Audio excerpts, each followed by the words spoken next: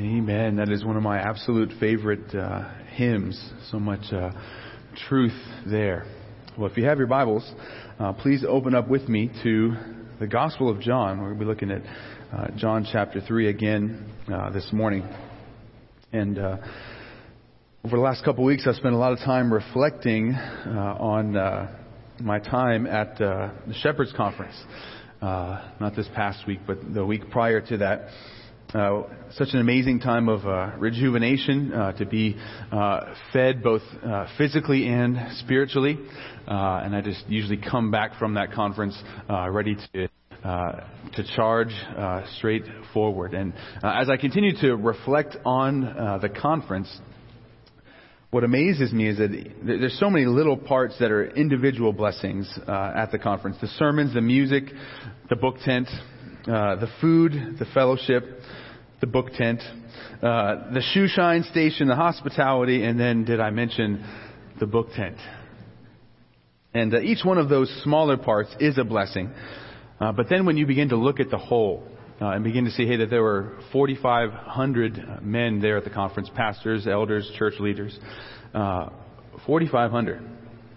That's a lot. What seems to be even more amazing and impressive to me as I reflected on it is that there are 1,000 volunteers from Grace Community Church that serve at that event each and every year.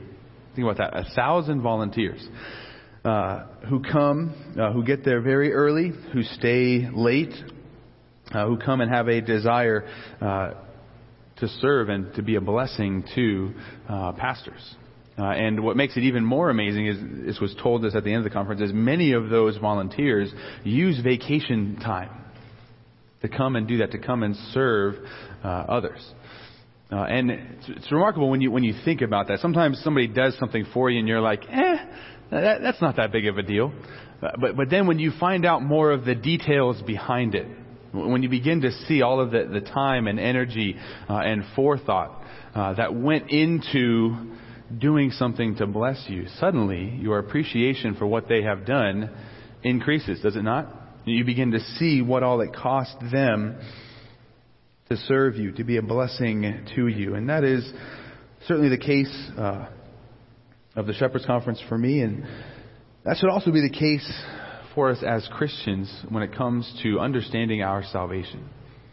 That we are truly blown away and blessed when we understand the grace of God has worked to save us. But our appreciation and our worship for what God has done for us should only increase as we study God's Word and we look behind the curtain, see what all went into our salvation, how much time, energy, forethought, and sacrifice was made on our behalf, that God has planned our redemption from eternity past to save a people for Himself.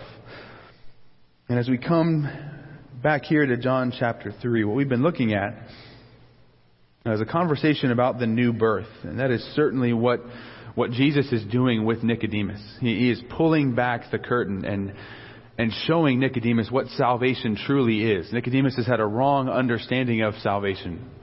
Living in a system and teaching a system of works-based salvation. That if you are a Jew and you do these certain things, you will be saved. But now Jesus is going to correct that understanding. And as we've looked in the past at verses 1 through 21 in John chapter 3 are all a single conversation. And really, we could even extend it further back into chapter 2. John chapter 2 verses 23, 24 and 25 serve as an introduction to the conversation between Nicodemus and Jesus. And there's round 1 of the dialogue, the first exchange between them in verses 1, 2, and 3 of chapter 3. And then what we're going to be looking at this morning is round 2 of their dialogue. That there's going to be another interchange in these 5 verses. And then verses 9 through 15 are going to be a third round of dialogue. And then verses 16 through 21, I think, are going to be a commentary from the Apostle John on what has already been said. But read with me John chapter 2, starting in verse 23. And we're going to read through 3:8. It says, "Now when he was in Jerusalem at the Passover feast, many believed in his name when they saw the signs that he was doing. But Jesus, on his part, did not entrust himself to them, because he knew all people, and needed no one to bear witness about man, for he himself knew what was in man. Now there was a man of the Pharisees named Nicodemus, a ruler of the Jews. This man came to Jesus by night and said to him, Rabbi, we know that you are a teacher come from God, for no one can do these signs that you do unless God is with him. And Jesus answered him, Truly, truly, I say to you, unless one is born again, he cannot see the kingdom of God. Nicodemus said to him, How can a man be born when he is old? Can he enter a second time into his mother's womb and be born? And Jesus answered, Truly, truly, I say to you, unless one is born of water and the Spirit, he cannot enter the kingdom of God. That which is born of the flesh is flesh, and that which is born of the Spirit is spirit. Do not marvel that I said to you, you must be born again. The wind blows where it wishes, and you hear its sound, but you do not know where it comes from or where it goes. So it is with everyone who is born of the Spirit. The first round of dialogue between Nicodemus and Jesus, it prompted a great confusion in Nicodemus. And you can tell that in verse 4, when Nicodemus is kind of scratching his head. Well, how can a man be born again when he is old? How is that possible? You can't go back into your mother's womb and be born a second time. And Nicodemus' confusion betray his unbelief, that he is not truly believing in Jesus, and his interpretation of Jesus merely at a natural and physical level reminds us of what we saw at the end of chapter 2 as well. That just prior to what we began to read, when Jesus is clearing out the temple, or after he's cleared out the temple, and the religious leaders come up to him and says, Hey, what authority are you doing these things by? And he says, well, if you just tear down this temple, I'll build it up again. And they're like, what are you talking about? How can you do that? This temple took 46 years to build this temple. How can you rebuild it in 3 days, is what Jesus says. That they only take what Jesus says at a surface level. They don't understand the spiritual significance of what he is saying. So this is a comic confusion, so to speak, that betrays those who do not know Jesus in faith. What Jesus says here, that you must be born again. What he has said to Nicodemus in that statement is take everything that you've built your life on and throw it away. All of your human efforts, all of your human energies, you have been striving after nothing. Take all of that, leave it behind, and understand that your salvation is not dependent upon you. It is dependent upon God saving you. And that's what he just told this man who has been living almost a perfect life according to Jewish law. And now, because of this confusion in the understanding of Nicodemus, leads to a second round of dialogue. And Jesus is going to expand and clarify his first statement, that unless one is born again, he cannot see the kingdom of God. He's going to explain the what, the why, and the how in this second round. Say, Nicodemus, okay, you didn't understand that. Let me expand it out for you. Dig a little deeper and tell you what I mean. Now, the first round of dialogue, Jesus established that being reborn from above, that's where salvation comes from. Not from anybody on the earth, not through human efforts, but it comes from above. We looked at that word again. It's a word with a double meaning. You must be born again. You must be born from above. What Jesus is going to say here in round 2, he's going to go into greater detail about what it means to be born again. And if we were in Nicodemus' sandals, we probably would have asked the exact same question. What do you mean, Jesus? What is it you're talking about? How is this new birth, how is this rebirth possible? And Jesus, as the master teacher, answers Nicodemus, and he's going to make 4 assertions in this second round of dialogue. And each one's going to expand our understanding of what the new birth entails, what it involves, what the nature of it is. And we need to understand these assertions, these principles that Jesus is going to teach to Nicodemus so that we can better understand what has taken place in our own salvation. And as we understand that, our appreciation and our worship of Christ and all that He has done in our lives will grow and deepen. So let's look at these four assertions about the new birth. The first one is found in verse 5, and it's the nature of the new birth clarified. Look with me at that verse. Jesus answered, "Truly, truly, I say to you, unless one is born of water and the Spirit, he cannot enter the kingdom of God." And Jesus' exclamation, "Truly, truly, I say to you," he in each round of dialogue, he starts out that way. He says it in verse 3, he says it in verse 5, and he says it again in verse 11. Slightly after he begins his response to Nicodemus in verse 10.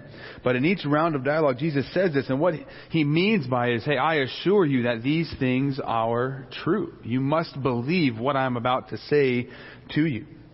He says, unless one is born of water and the Spirit, he cannot enter the kingdom of God. And what we should do is notice the similarities and differences to what Jesus says here in verse 5 to what he said in verse 3.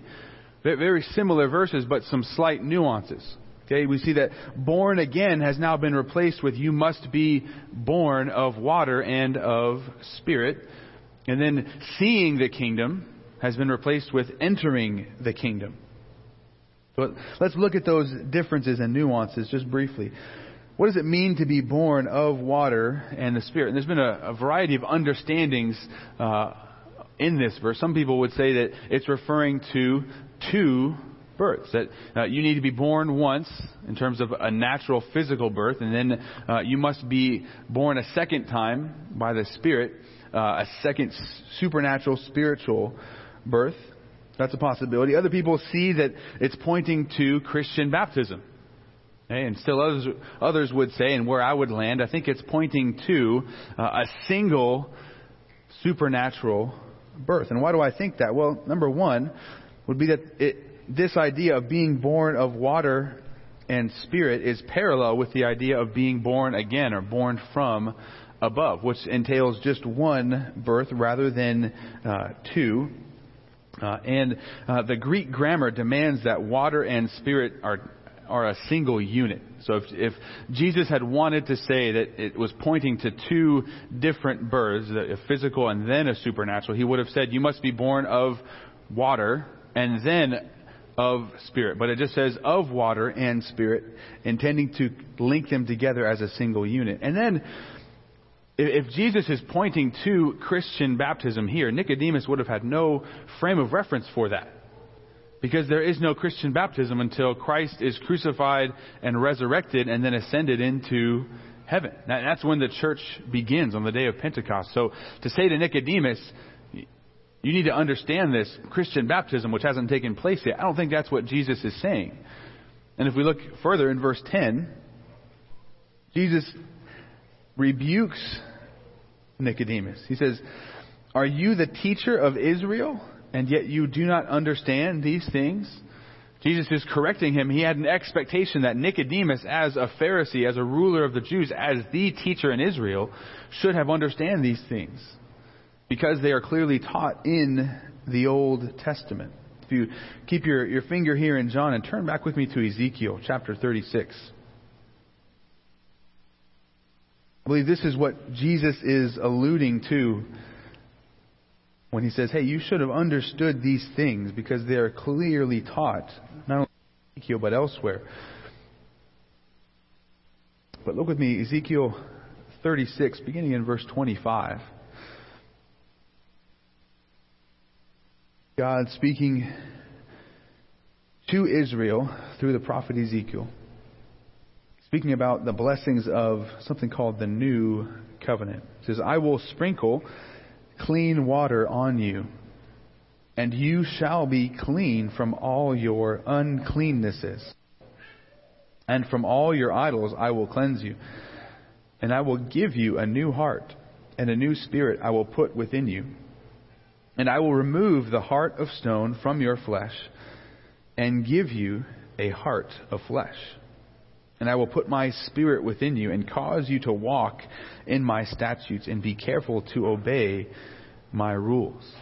So what's being said there in Ezekiel is that in the new covenant, in the future, what God would do is He would redeem Israel. How is He going to do that? Well, He says that they have had what type of heart up until this point in time? A heart of stone. Now, what does a heart of stone feel like? Like a rock, right? Can you shape and mold that rock? Yeah, but you need a chisel and a hammer.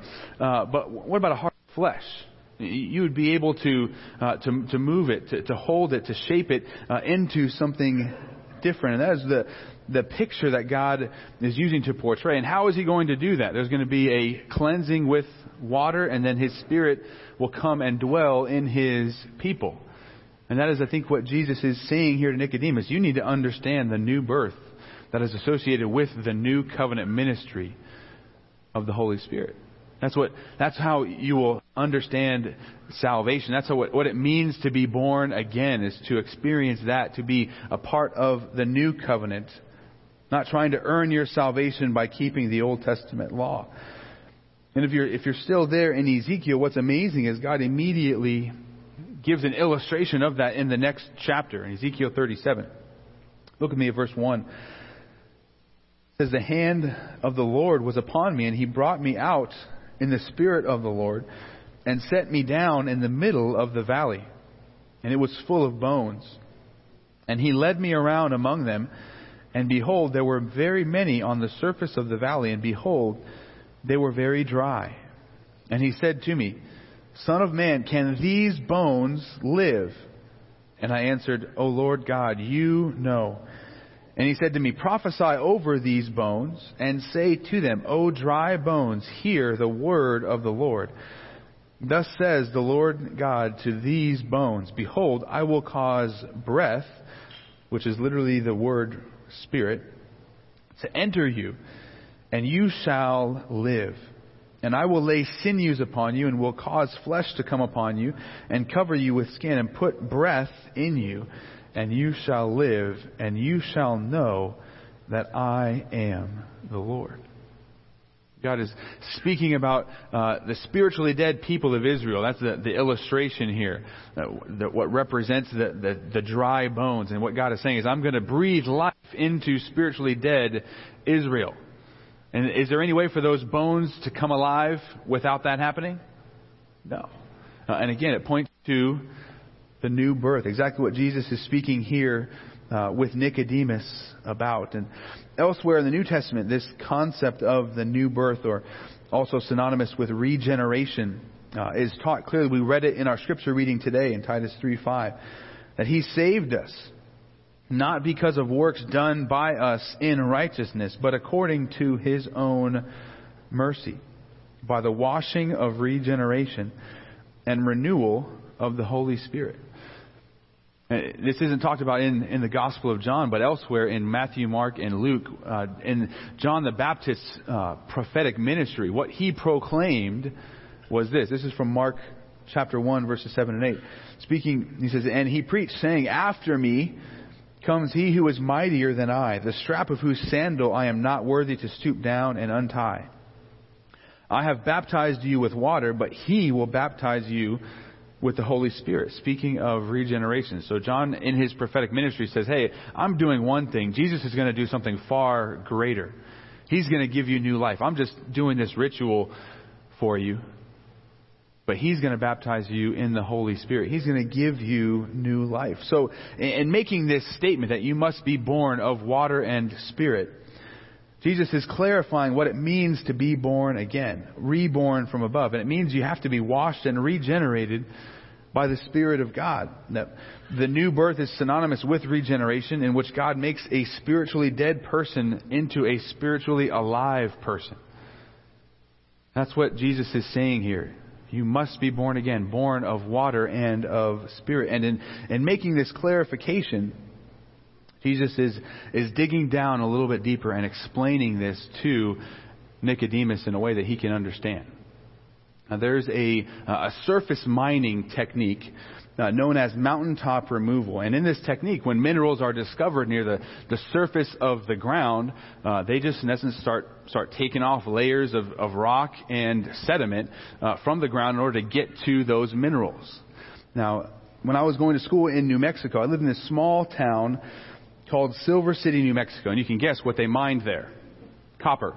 And so the method that they used was this mountaintop removal technique where they would just take a layer of ground and then take out all of the copper, and then they'd dig down deeper and then get all the copper out and then dig down deeper. And one of my friends on the football team, he had worked there for years. He'd taken a couple of years off after high school, and he went to be a truck driver. And he always said it was the worst thing he ever did. He's like, just moving dirt, and he hated it. He's like, I never want to go back. But one time, we're out kind of looking for things to do because there's not much to do in New Mexico. And he says, hey, well, let's just go look at the mine. Something called the Chino Mine. It's actually on the Wikipedia page if you search for surface mining. Massive, massive mine. And he took me up there, and you can go only so far. You go up to this chain link fence near the edge of it. And from that chain link fence, it was so deep, I couldn't see the bottom. So deep. And you ever see those monster Tonka trucks that are like 2 stories tall? I saw one way down in the mine. It looked like a little Matchbox car. From how deep down it was. And it's just along the rim of the mine, you could just see layer upon layer that had been removed, that had been unearthed so that they could dig deeper and deeper down. And that is exactly what Jesus has done here for Nicodemus. Jesus is a master teacher. If you want to learn how to teach, learn from Jesus. He says, okay, you didn't understand what it means to be born again. Let me explain what happens. Let me expand that. Let me go a layer deeper and tell you what this means and what takes place. And that is what he does here. He pulls back the curtain for Nicodemus, and he pulls back the curtain for us regarding the details of our redemption. And we have to make some additional observations here. We have to notice the beauty and the glory of the new birth as it is seen here. Just like in verse 3, where we said that you must be born again. We saw that was a verb, an action. Now, that was passive. Okay, active verbs meaning I'm the one doing the action. Passive verbs mean I'm the one receiving the action. And the verb born again here is passive, meaning that we don't birth ourselves. God is the one who gives birth to us. We don't decide, hey, I'm going to be born of water and spirit. No, it's something that takes place. It happens to us. We don't cause it to happen. And our conversion, meaning our repentance and faith, is a result of God's regeneration of our hearts. Now, it is not the cause of it, but these two doctrines of regeneration, God breathing new life into us, and conversion, where we turn in faith and repentance to God, they go hand in hand. You can't separate them out and look at them distinctly. We look at them distinctly in one sense, but then they are inseparable and they occur at the same time. And you always see them together, generally speaking, in Scripture. Even here in John chapter 3, you have Jesus saying to Nicodemus, hey, you must be born again, speaking of God's regeneration. But then just look over to verses 14, 15, and 16. What Jesus points to there is conversion. He's calling Nicodemus to turn in faith. So then, as Moses lifted up the serpent in the wilderness, so must the Son of Man be lifted up, that whoever believes in him may have eternal life. And then John 3:16, for God so loved the world that he gave his only begotten Son, that whoever believes in him shall not perish but have everlasting life. We see regeneration is inseparable from conversion. And one theologian describes it in this way: as the gospel comes to us, God speaks it to summon us to himself. Or God speaks through it to summon us to himself. And then, and to give us a new spiritual life, which is regeneration, so that we are enabled to respond in faith. That's how we need to see and understand salvation and regeneration here. That is something that God does and performs in us. Additionally, what that does for our understanding of salvation, sometimes we just think of salvation as being something that Jesus accomplished, but we need to see salvation as something that our triune God accomplishes in us. See, it was ordained and planned by God the Father that he would save a people for himself through his Son in the power of the Holy Spirit. All three members of the triune God are involved in this. But here's also where this doctrine of regeneration becomes extremely practical, right? That we understand that when we are regenerate, when God works in our hearts, when He takes that heart of stone out and replaces it with a heart of flesh, that we are no longer who we used to be prior to the new birth. 2 Corinthians 5:17 says, "Therefore, if anyone is in Christ, he is a new creation. The old has passed away. Behold, the new has come." And so this doctrine of regeneration is a hope and an encouragement for us in our battle against sin. How many of you battle against sin on a daily basis? Right? All of us. And what gives us hope in that we can win that battle, that we have the power to fight that battle, is that God has done a complete overhaul in our hearts. God didn't just say to us in Scripture, "Hey, y'all are messed up." He didn't say, you're totally depraved and you're completely helpless, but let me just make a couple of adjustments. Let me do some fine-tuning, and then you'll be fine. No, God says, no, I'm going to give you a complete engine overhaul. I'm going to completely remake you. Your engine and all of its systems are going to be replaced. I'm going to now give you the power to fight against sin. Something we could never do without the Spirit giving us spiritual life, without regeneration. That's what enables us to believe. It's what enables us to live the life of faith. And so it gives us hope in our battle against sin. It doesn't mean that don't have to fight that battle anymore, right? Because as we're driving along, we have these well-worn paths of old sinful habits that we like to drive down, right? Have you ever driven home and realized that you didn't really pay attention, but you're suddenly at home? You're like, I just know the way so well that I didn't even think about the turns and all of this. And you're like, whoa, that was kind of scary. How did I get here? But that's where regeneration says, hey, I know you have these old habits, but now you have the power to develop new habits. Now you have the power to turn left when you used to turn right. And you're so used to turning right, you do it without thinking. We have the power to fight against sin. Those old sinful habits, those old former idols which we were enslaved to, those roads that we just had to drive down, we don't have to drive down anymore. We are now a new creation. Amen?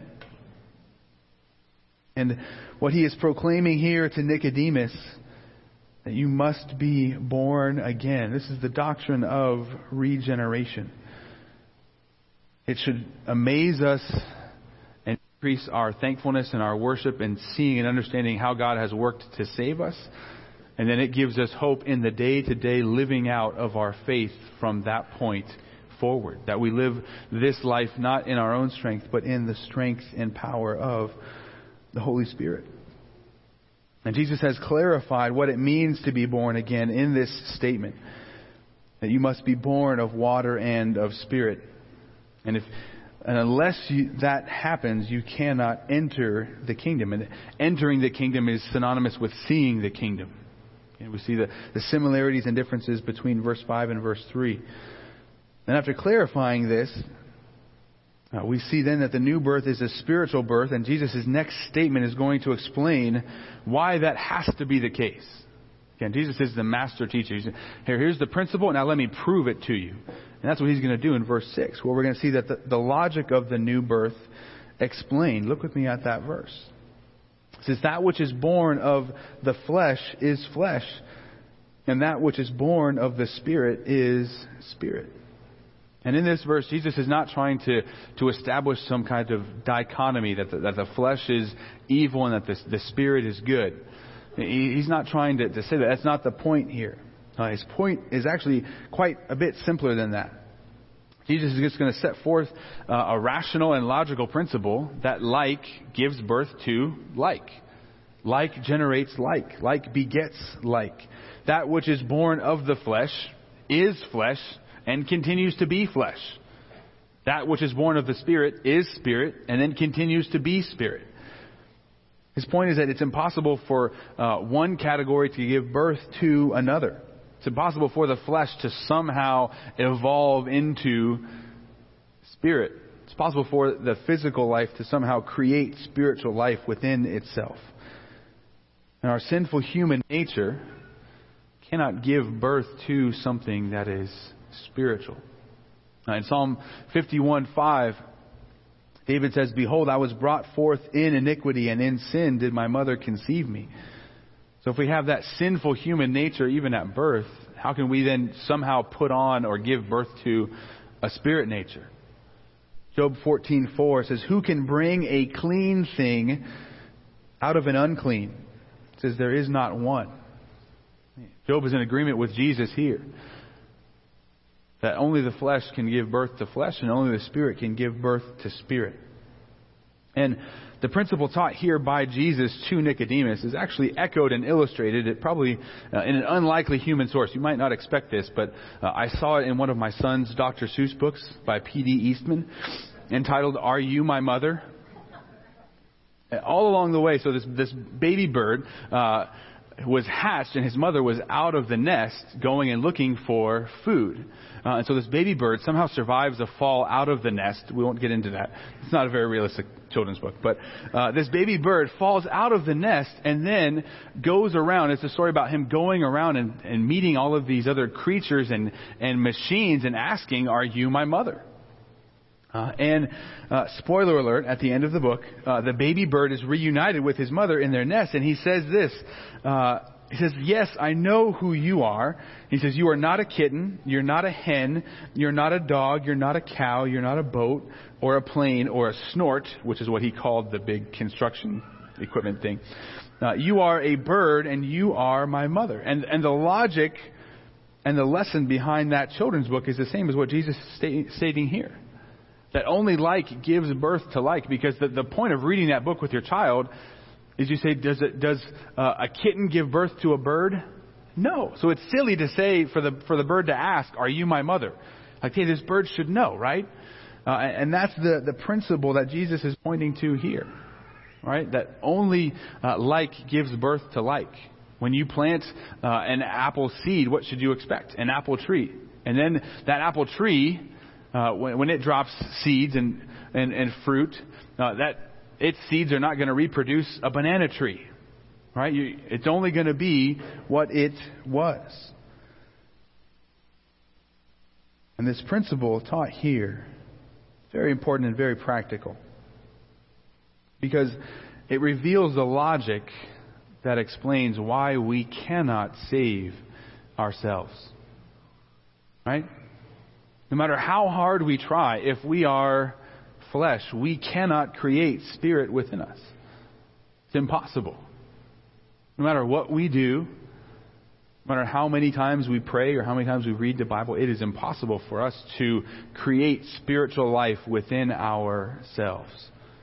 Spiritual life comes from God. Only the Spirit can give birth to spirit. And yet what is amazing is that the foundation of all works-based religions, and in the world you have two types of religions, works-based salvation and then Christianity, grace-based salvation. So for every single works-based salvation, the premise is that you can save yourself. You can create spiritual life within yourself by doing physical things. But Jesus says, no, that's impossible. It can't happen.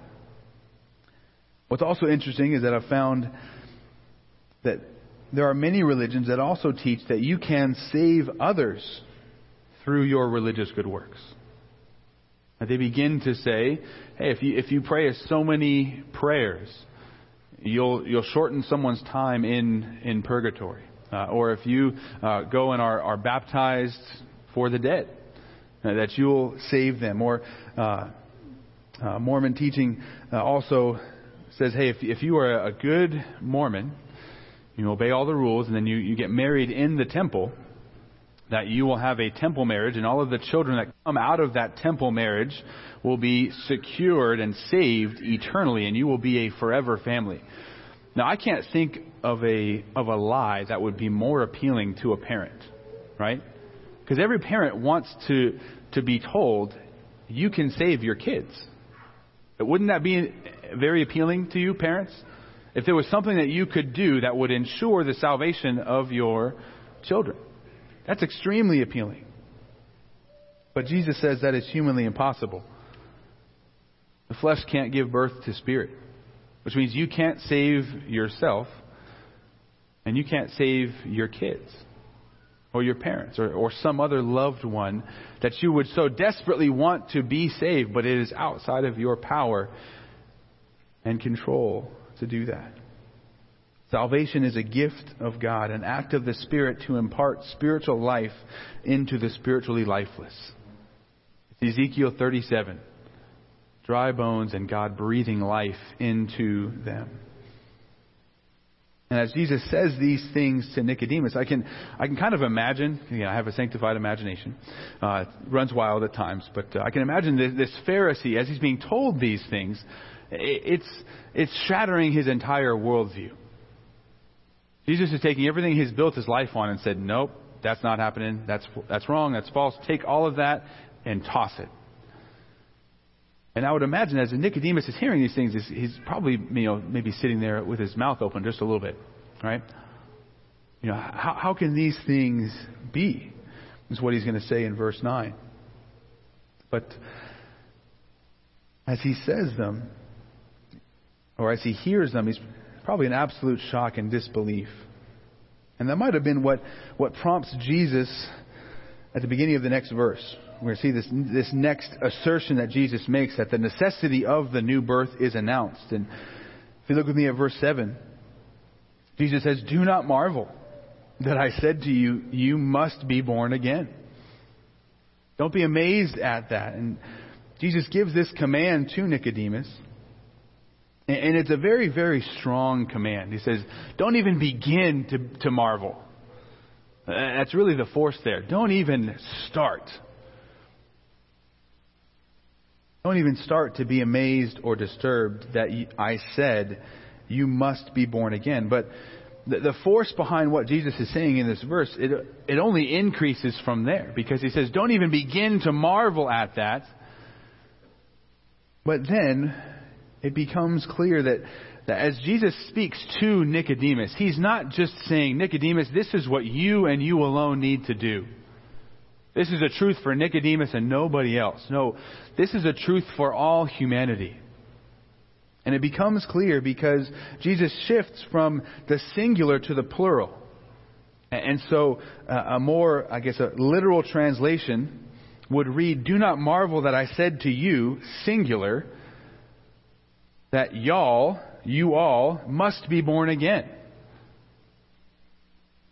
He says, hey, everybody must be born again. And Nicodemus, don't be amazed that I said everybody needs to be born again. Don't even begin to marvel at that. This is not a command for one man, it's a command for all people. And so it's a pretty strong statement so far. Don't even begin to marvel that I said all of humanity must be born again. But it just gets stronger from there because that little word must. Y'all must be born again. It's loaded with theological weight. It's a word that describes something that is necessary, something that must happen. But it's a word that describes something that must happen because it is according to the decree of God. Because it is in the will of God. It's used in verse 14 of the same chapter, if you look there. "And as Moses lifted up the serpent in the wilderness, so must the Son of Man be lifted up." It is necessary by divine decree that Jesus be lifted up on the cross. If you look at verse 30 in the same chapter. John the Baptist says, he, speaking of Jesus, he must increase, but I must decrease. It is necessary by divine decree that Jesus increase, that Jesus be exalted, and it is by divine decree that John the Baptist be decrease. If you look at John chapter 4, verse 4, and he had to pass through Samaria. The same Greek word. It was necessary by divine decree for Jesus to go through Samaria, even though it wasn't the normal path, because Jesus had to have a conversation with a Samaritan woman at the well so that she would hear the gospel, believe in him as the Messiah, and then go and tell others in her town. Later on in John chapter 10, verse 16, we see that it is necessary for Jesus to gather in other sheep of his fold, meaning the Gentiles must also be saved. And praise the Lord for that. But here what we see is that if anyone would enter the kingdom of God, they must be born again. It is necessary for that to happen. That is a powerful, powerful verse that Jesus laid out for us right there in verse 7. Do not marvel that I said to you, you must be born again. There was a great traveling preacher in the 18th century. His name was George Whitefield. And he's believed by many to be the greatest proclaimer of the gospel in the history of the church. And crowds flocked to hear him wherever he went. He went throughout the American colonies and back and forth between America and England preaching. And crowds would come to him. And Benjamin Franklin had doubts about the newspapers' reporting of the crowds that had come to hear George Whitefield speak. Benjamin Franklin, being the scientifically minded man that he was, he's like, I don't know, I think these are kind of being exaggerated. How can one man speak and 30,000 people hear? That was what was being reported. So Benjamin Franklin did a little bit of research, and he wrote this about Whitefield's preaching voice.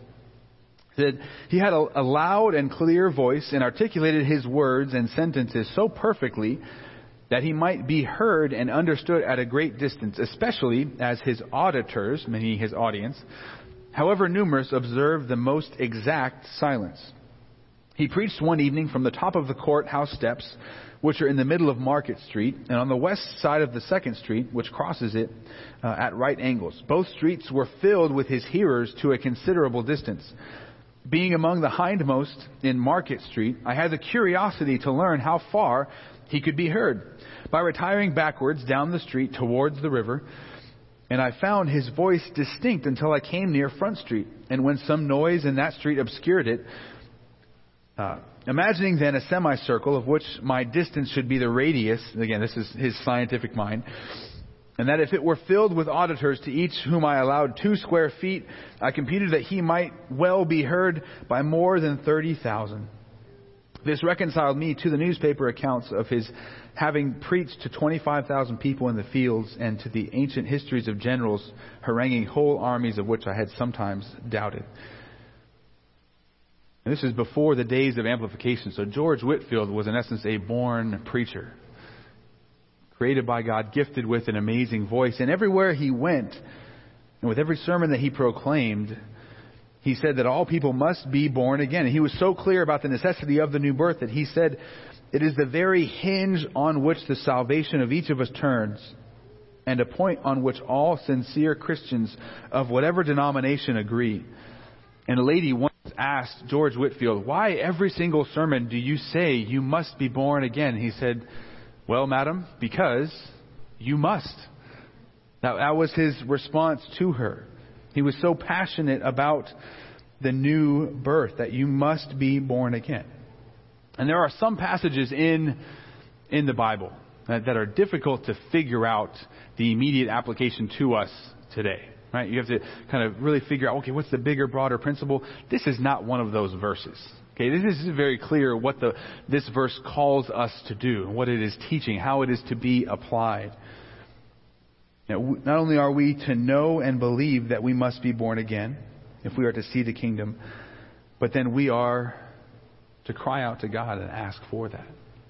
Lord, if this is out of my hands, Lord, I realize I have to ask you for that. I have to ask you to be born again, because it is utterly impossible for man to save himself.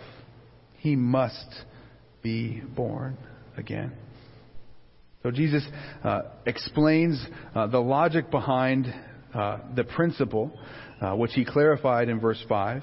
And then verse 7, he announces the necessity of the new birth. And then just to take out one more layer and explain to Nicodemus what all this means, why it's significant. In verse 8, what we see is Jesus explaining, or the mystery of the new birth illustrated in verse 8. Look with me at that verse. It says, the wind blows where it wishes, And you hear its sound, but you do not know where it comes from or where it goes. So it is with everyone who is born of the Spirit. And you might be wondering why Jesus begins to speak about the wind here. Like, how did we get on that topic? Well, this is another one of John's favorite words with double meaning. And in both the Hebrew and the Greek, the word for wind is the same as the word for spirit. It's the same word for breath as well, which we saw in Ezekiel. And so when Jesus speaks and says, hey, the wind functions and operates in this way, double meaning of, hey, this is exactly how the Spirit functions and operates as well. And the wind blows wherever it wishes. No one controls it. No one knows its origin or its destination. We can't control it. We don't know where it comes from or where it goes, but we are able to see the effect of the wind upon objects. We're able to see the wind impacting the leaves on a tree. We're able to see it, to hear it. We feel the force of the wind when we are standing outside in it. You feel that little piece of dust that gets blown into your eye by the wind.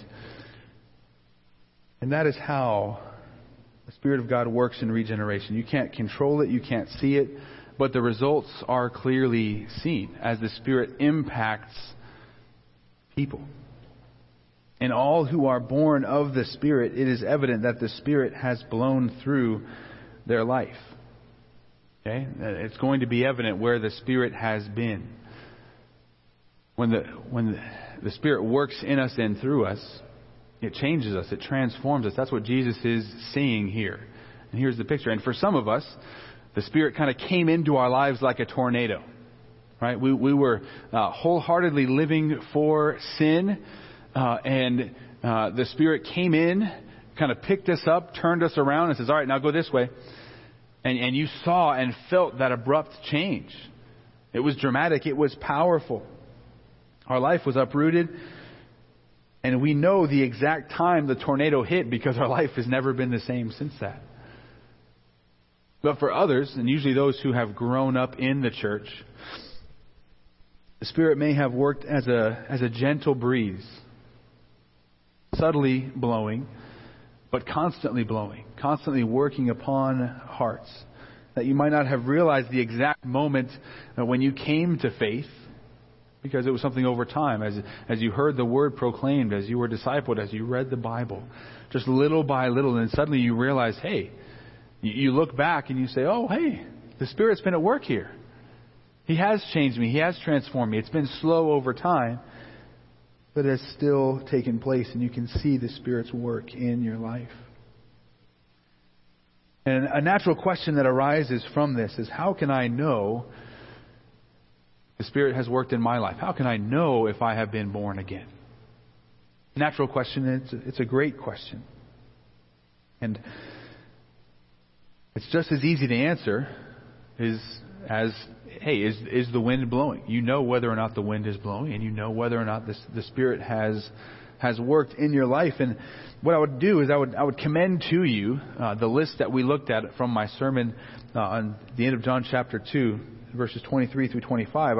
I in the sermon notes on the back, I gave you a list that was in the MacArthur Study Bible that he laid out of, hey, here's the fruits of and the marks of genuine conversion.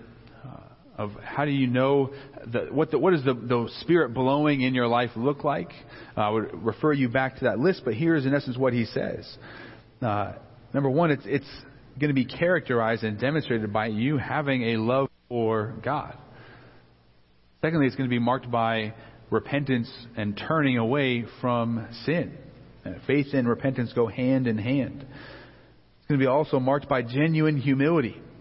A devotion to God's glory rather than your own glory. It's going to be marked by prayer. It's going to be marked by selfless love for others. A separation from the world. A spiritual growth that is obvious by obedient living. Where the Spirit works, the results are visible and they are going to be undeniable. no matter what the age of a person. So during my years working as a pastor overseeing children's ministry, I would always have parents coming up to me asking about, hey, how to share the gospel with their children, and then how to know when their children had really come to know Christ in faith. And I would always say that the fruit of the Spirit don't change for someone who's younger. Right? It's not there's one category of the fruit of the Spirit for those who are older, and then another set for younger. It's going to look the same. The God Spirit working and bringing new life is going to be the same in a child as it is in an adult. It's going to be to varying degrees, and children still have foolishness bound up in their heart, and so it's going to be the same fruit, but not produced to the same level. And oftentimes that would be very clarifying for parents. They would be like, "Oh, I'd never thought about it that way." And so, hey, if your child has prayed the prayer and you've led them through that, just begin to observe them and call them to obedience, and then see if they do that. If your kid continues to lie, steat, and cheal and beat up their siblings and have no remorse, there may be something to say about maybe they don't truly know Christ. Maybe they haven't been born again. But if you see a softness and a tenderness in your children's heart that looks like the fruit of the Spirit, that looks like, hey, I have a desire to love God and to grow, and I want to love my siblings, but they just drive me crazy. But they feel remorse and repent afterwards. Those are the things to begin to look for, not just, hey, my child has prayed a prayer. And the fruit of the Spirit are going to be the same for all ages. And when such a change takes place within us, when we are born again, when the Spirit has blown through our lives, we will see the effects. And others around them will notice as well. One pastor shares a story of a young man who came to church and was eventually born again. And the young man told one of the elders at the church, "I can't believe how much this church has changed within the last few weeks. Now, the hymns are so lively now, and the worship is wonderfully meaningful. And why, even the preacher is better." So I would hope that would be the case. But that's what we need to understand. That we don't see regeneration taking place. There's no outward marks of it, but we see the results of it clearly in the same way that we see the wind blowing through the trees and see the results of the wind. And that is the second round of dialogue that Jesus has unfolded for us. And he's shown us, he's dug a little deeper. 4 layers and laying out the Spirit's regeneration of a person in the new birth. And Jesus clarified the nature of the new birth in verse 5. He explained the logic behind it in verse 6. He announced the necessity of it in verse 7. And then he illustrated the mystery of the new birth in verse 8. And we might be collectively thinking, Nicodemus has to understand this now. He's got to take it and run with it.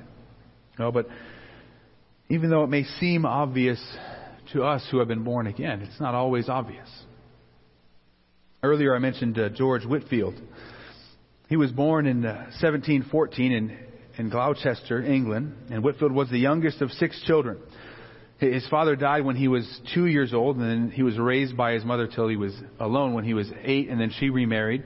But then that marriage ended up in divorce, and so when he was a teenager, George was a rough and tumble young man, regularly engaging in lying and fighting and stealing, but he still had this remarkable mind. And when he was 16 years old, he began to read the Greek New Testament, to read and study. He was also proficient in Latin, and began to read the Bible, the New Testament, in its original language, but he still didn't come to know Christ. He still wasn't born again.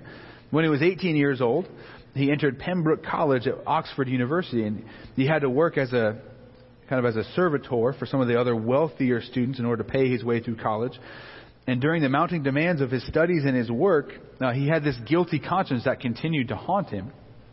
And so he steadfastly pursued a right standing before God just by his own efforts. He prayed 3 times a day and fasted regularly, but he found no peace with God through his own efforts.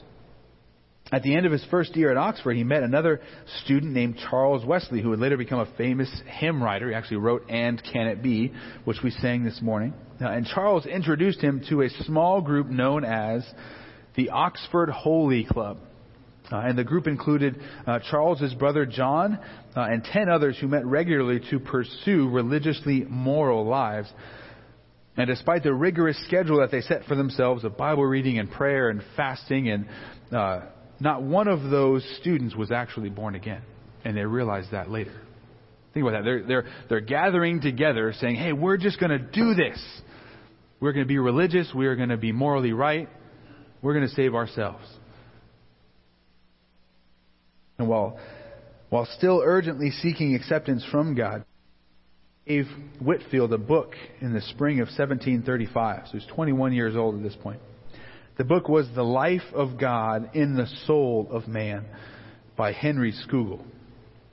And it was in that book that Whitefield learned the necessity of the new birth. And that's also a great definition just of regeneration. The life of God in the soul of man. And it was at the age of 21, after 5 years of studying God's Word and striving vainly in his own efforts, that Whitefield was finally born again and placed his faith in Christ alone for his salvation. He finally understood that and said, hey, this is when I came to faith. This is actually when I was saved. And the Wesley brothers, John and Charles, left for the mission field in the colonies, the colony of Georgia. And even though they were at that time, they would acknowledge it later, they still weren't saved even at that time. They're going to the mission field and they aren't genuinely converted. But as they left, Whitefield was placed in charge of the Holy Club, and it was at that point that he began to evangelize and proclaim the necessity of the new birth there to his fellow students with great zeal. And he began to see people genuinely coming to Christ. Began to see the Spirit working in their life, and it is his own experience of misunderstanding what the Christian life was all about that made him so passionate about proclaiming the new birth to everybody throughout the colonies and throughout England. Remarkable that you can do many things in the name of Christ and still not truly be born again. Isn't that amazing? And you could have this club of young men who want to pursue holy lives, but they're going to do it in their own strength and in their own energy, which means that it was destined to fail.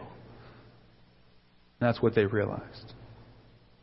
So we too must realize that. And we cannot begin to grow spiritually until we are first born. We have no hope of reconciling ourselves. We have no hope of imparting spiritual life in our fleshly bodies in our own strength and energy. God has to give us that life. Salvation is a gift of God. And we are called to look to Him in faith. And may that be what we all do. May we plead for Him to impart spiritual life that only He can provide. Because as Jesus says, unless a man be born again, he cannot enter the kingdom of God. Amen? Let's pray. Father, we thank you for the truthfulness of your word. We're thankful that you, in your wisdom, through your word, by the power of your Spirit, have pulled back the curtain. You have told us what you have accomplished for us in our salvation, and we see and understand that, Lord, we could never save ourselves. Flesh cannot give birth to spirit. So, Lord, we thank you for your grace, your mercy, your compassion, your love, that as while we were yet sinners, you gave us life. You sent your Son to die, to pay the penalty for our sins. And now you call us not to regenerate ourselves, but you call us to respond to Christ in faith. And when we do that, Lord, we now realize that you are the one that enables us to do that. So we praise you. We worship you. Lord, may this doctrine of regeneration give us hope. May it give us encouragement that we can live the Christian life, not in our own strength, but because you have made us wholly new. And Lord, may our understanding of the new birth transform the way that we share the gospel, and may it transform the way that we disciple our children. Lord, may we not call them to some standard that they can keep.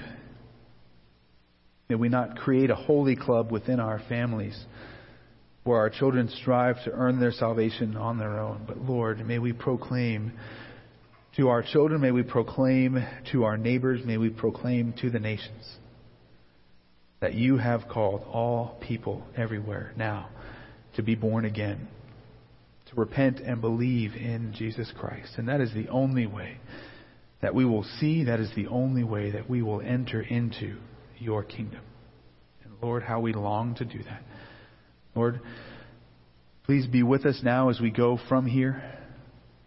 Lead us and guide us by the power of the Spirit that dwells within us, who has given us life. And may we sing now of your amazing grace. In Jesus' name we pray. Amen.